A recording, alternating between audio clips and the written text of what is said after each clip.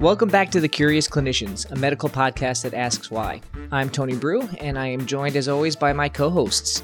I got Hannah halfway done with residency Abrams. How are you doing, Hannah? I'm doing great. I think it's 9 days until I'm halfway done. Yeah, but by the time this comes out, you'll be more than halfway done. Nobody's counting. Yeah. You're definitely counting, and that's totally fine. And Avi Cooper, how are you doing, Avi? I'm like halfway to my 5th year as an attending, I guess. Well, you got to be more than halfway done with interview season, right? Or actually, that's long past gone. They just had fellowship match. Oh yeah, no, we're well into clinical competency committees and all the good ACGME stuff. You could tell I'm a hospitalist. I have no idea what's going on with fellowship interviews.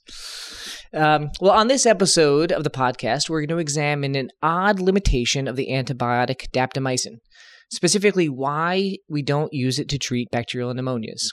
So, Avi, why don't we start by you telling us what gives? What is going on? So I feel like this is one of those clinical pearls that everyone kind of learns in medical school, but most don't fully understand the mechanism for why daptomycin doesn't effectively treat pneumonia. And this was certainly true for me. But the mechanism at play is really, really interesting. And of course, there are lots of different kinds of pneumonia. There's viral pneumonias, organizing pneumonias, eosinophilic pneumonias, all these great pneumonias that I diagnose and treat as a pulmonologist. But during this episode, when we say pneumonia, we mean bacterial pneumonia. And so to remind our audience and refresh myself from medical school, daptomycin is a bactericidal antibiotic that we use mostly to treat gram-positive bacterial infections. And we hear a lot about it sort of as not functioning in pneumonia, but what evidence is there that it actually is not effective in treating lung infections? Yeah, I think that's a good place to start. And so there's an actually in vitro animal and clinical human data demonstrating that daptomycin doesn't effectively, or perhaps a better way to put it is it doesn't reliably treat pneumonia. So a study in the Journal of Infectious Diseases from 2005 showed that daptomycin didn't effectively treat streptococcal or MRSA pneumonias in mice, that based on its mechanism and spectrum of action, you would expect it to effectively kill those bacteria in the lung. So in humans, daptomycin had lower cure rates for community-acquired pneumonia compared to ceftriaxone in one study, although 75% of patients treated with daptomycin alone did have clinical cure. So this suggested that it's maybe less effective than our standard community-acquired antibiotic treatment regimens, but perhaps it does retain some efficacy. And honestly, it's hard to say, because after those studies came out, it would now be considered substandard of care to use daptomycin to treat pneumonia. So it's probably a question that we won't probably ever answer, but it's considered to be an unreliable antibiotic for pneumonia. Right. And even if it has some efficacy, we can say with pretty high confidence that it's inferior to other antibiotics like ceftriaxone. Is that right? Yeah, I think that's a fair statement. So, all right. So then there must be something about daptomycin that explains why it doesn't work in the treatment of bacterial pneumonias. So what's going on with that? Yeah, I totally agree. And there must be something unique to this drug so as to why it doesn't work in the lungs as well, or at least for pneumonia. And so we need to start by looking at the structure of daptomycin and how it works to kill bacteria. So daptomycin is an interesting drug in that it's actually a lipopeptide. It has a hydrophilic or water-soluble peptide core, and then it has a lipophilic or fat-soluble tail. And it uses the fat-soluble tail to insert itself into bacterial membranes and cell walls. It apparently needs calcium also around to be able to do this, but we're not going to focus as much on that part of the mechanism. Either way, once it is inserted into the cell wall and the membrane, daptomycin physically disrupts the integrity of these structures, particularly the membrane of the bacteria. And this disruption allows for uncontrolled potassium efflux out of the cell. And this efflux of potassium leads the bacterium basically being unable to maintain a normal membrane potential, which leads to failure of cellular machinery and then to cell death. So that's how it kills bacteria. Yeah, it's I mean, not. that sounds pretty bactericidal. Sorry. Yeah. Just, of the ways to be cidal, like destroy the cell membrane and like get rid of action potential, that sounds pretty effective. Yeah, it's like membrane attack complex level of just like poke a hole in it and it will die. Yeah, it's not exactly like our sort of like typical bacteriostatic mechanisms. Like no ribosomes are being affected here. And so can you help us kind of frame that in context of the question of like why daptomycin doesn't or maybe is less effective for treating pneumonia? I think if I had just taken step one, I would have like parroted back to you that there was something about surfactant deactivating dapto, but I don't know that I would have really understood that fully. Yeah, and that was exactly where I was when I started learning about this, something about surfactant, and I didn't really know much more than that. And I think that's probably true for most people that have some familiarity with the mechanism or why daptomycin is less effective for treating pneumonia. And that's correct. Pulmonary surfactant definitely plays a key role. And Hannah, do you mind summarizing what pulmonary surfactant actually is and what it does? I would be delighted to. So surfactants are sort of like detergent, right? They have a surfactant, pulmonary surfactant is a lipoprotein that has both a fat and a water-soluble component.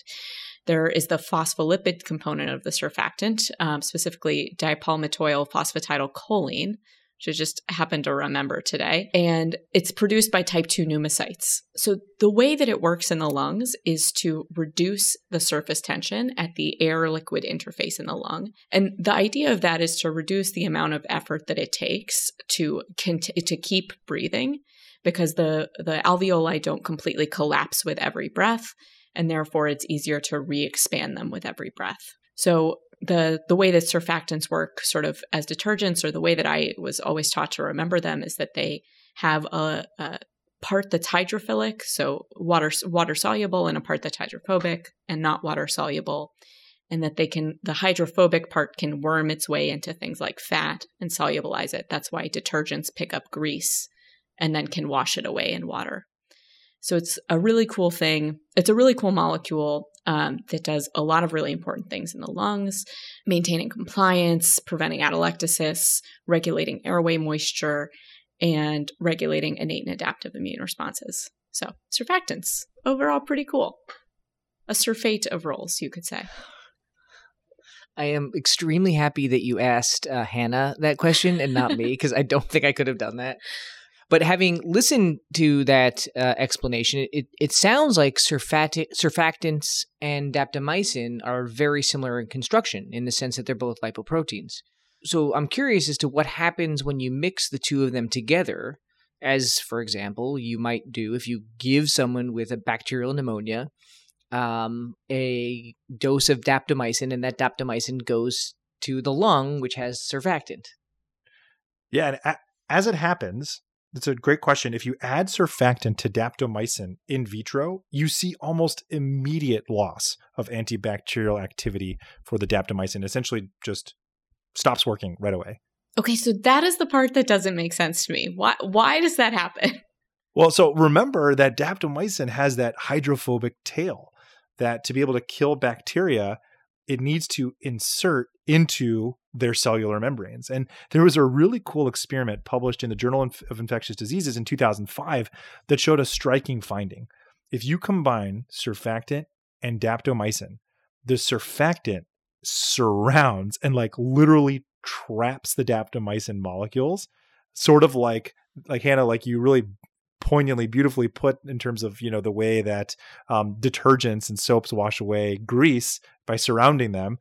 It's essentially what surfactant does to daptomycin. And the surfactant then sort of acts like a decoy because it traps the daptomycin in these lipid aggregates. That makes perfect sense. And it also sounds like the perfect way to get an antibiotic to not work in the lungs. Like just trap it with surfactant. Yeah, and it's totally. And pulmonary surfactant, it sequesters daptomycin via its hydrophobic tail, which basically prevents daptomycin from having access to the bacterial membranes, and therefore, if it can't have access to it, can't disrupt it. And so, in effect, daptomycin's very mechanism of action precludes its ability to effectively treat pneumonia, which is, I just thought that was so cool. Just completely foiled by the lung itself. Like, the lung is like, not this antibiotic, not today. Not today. But so it seems like really this should only happen in parts of the alveoli where there is surfactant. But we talked about like, what about maybe in bloodborne pulmonary infections, so like septic pulmonary emboli, or like if there's an intrapulmonary abscess where there's not nice inflated alveoli. Does it work there? And that, it's a really great point. And I don't see a lot of data about abscesses per se, but at least for septic pulmonary emboli, there is some data to suggest that daptomycin can treat septic pulmonary emboli. There was a small clinical trial from 2008 in the Journal of Antimicrobial Chemotherapy where daptomycin was compared to vancomycin and gentamicin for MRSA bacteremia from right-sided endocarditis. And so in the subset of patients with pulmonary septic emboli, the clinical cure rates were the same between daptomycin and the vancomycin-containing regimen. And of course, we are not recommending the use of daptomycin in that context. This is a podcast that is purely educational, and we make no clinical recommendations on the show whatsoever. But it is intriguing that it seems to be perhaps more effective, like you said, Hannah, in infections where surfactant isn't kind of surrounding the bacteria. All right, so I've learned a ton already, but I want to learn more. So what else do you got for us? So do either of you remember which laboratory value we have to monitor while patients are on daptomycin? I recall it being CK. Yes, exactly. And like in our like health system, like you like can't order daptomycin without like getting a CK level in a week. So it's something that's kind of automated for us. And we have to monitor CK levels while patients are on daptomycin to screen for rhabdomyolysis. And so if you think about it, it actually makes perfect sense that daptomycin could cause rhabdomyolysis. When the daptomycin molecule encounters muscle cell membranes, the theory is that it intercalates into those membranes and causes initial damage to the cell. And so those muscles are full of CK, and then with the membrane damage done by the daptomycin, they release that CK into the blood. And so if that damage is allowed to continue, which again, if you didn't check for the CK and you weren't monitoring for the early signs of disruption of the membrane, then you could get full clinical rhabdomyolysis from the drug. And again, I don't know that this is as well kind of worked out, like why muscle specifically is a problem and not other membranes in our body. I don't know. But that seems to be the theory as to why daptomycin can cause rhabdomyolysis, which is sort of a unique side effect. So it all kind of comes back to antibiotics and soap. That is really, really, really cool. And Avi, you and I were reflecting about this earlier, but I don't know. Just hearing about this topic, reading about it when you first posted the tutorial, I really feel like this is a great example of something where kind of everyone learns earlier on in their training. Daptomycin is inactivated by surfactant. I mean, I feel like I could walk around my hospital and point to any house staff or attending doctor and be like, tell me about daptomycin in the lung. They'd be like, oh, surfactant, inactivated by surfactant. But I really don't think anyone, including myself, by the way, could offer anything other than that cursory statement. And I feel like the fuller explanation that you've given us here is just so fascinating. And I also feel like it kind of demonstrates that knowing the mechanism of action can actually be helpful at times. Understanding the limitations of the drug, and in this case with the muscle breakdown, also helps us to remember potentially some of the side effects. I don't know. This is just really cool. Yeah, this was definitely a topic that I was really looking forward to bringing to the podcast, because I agree with you, Tony, that I think this is what we're trying to do with this show, is to kind of scratch the surface and try to unroof some of the assumptions that we have in terms of maybe cursory understandings of how things work, and try to take that deeper dive into why things work the way they do. And so I think the daptomycin story is a really cool one, because it can't work well in the alveoli. It just can't.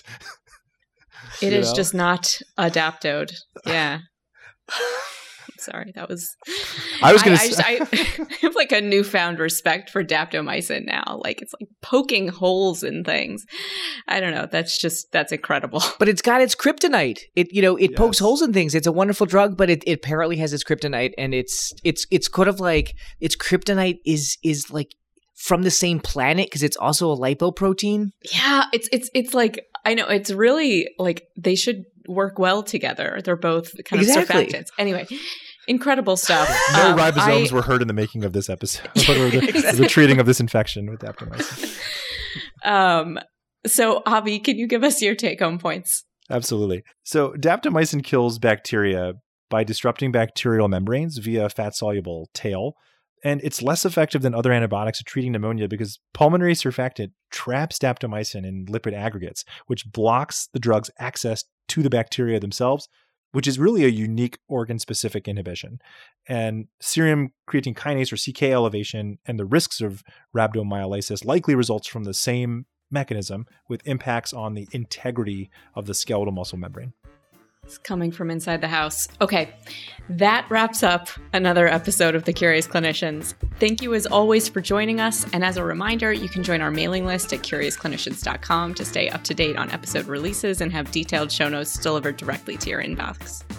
We are excited to partner with VCU Health to offer CME and MOC credits for physicians and other healthcare professionals just for listening to this episode. So for more information, visit ce.vcuhealth.org/curiousclinicians. And as always, the information contained in this episode is for educational and entertainment purposes only and does not constitute medical advice. Until next time, we've been the Curious Clinicians.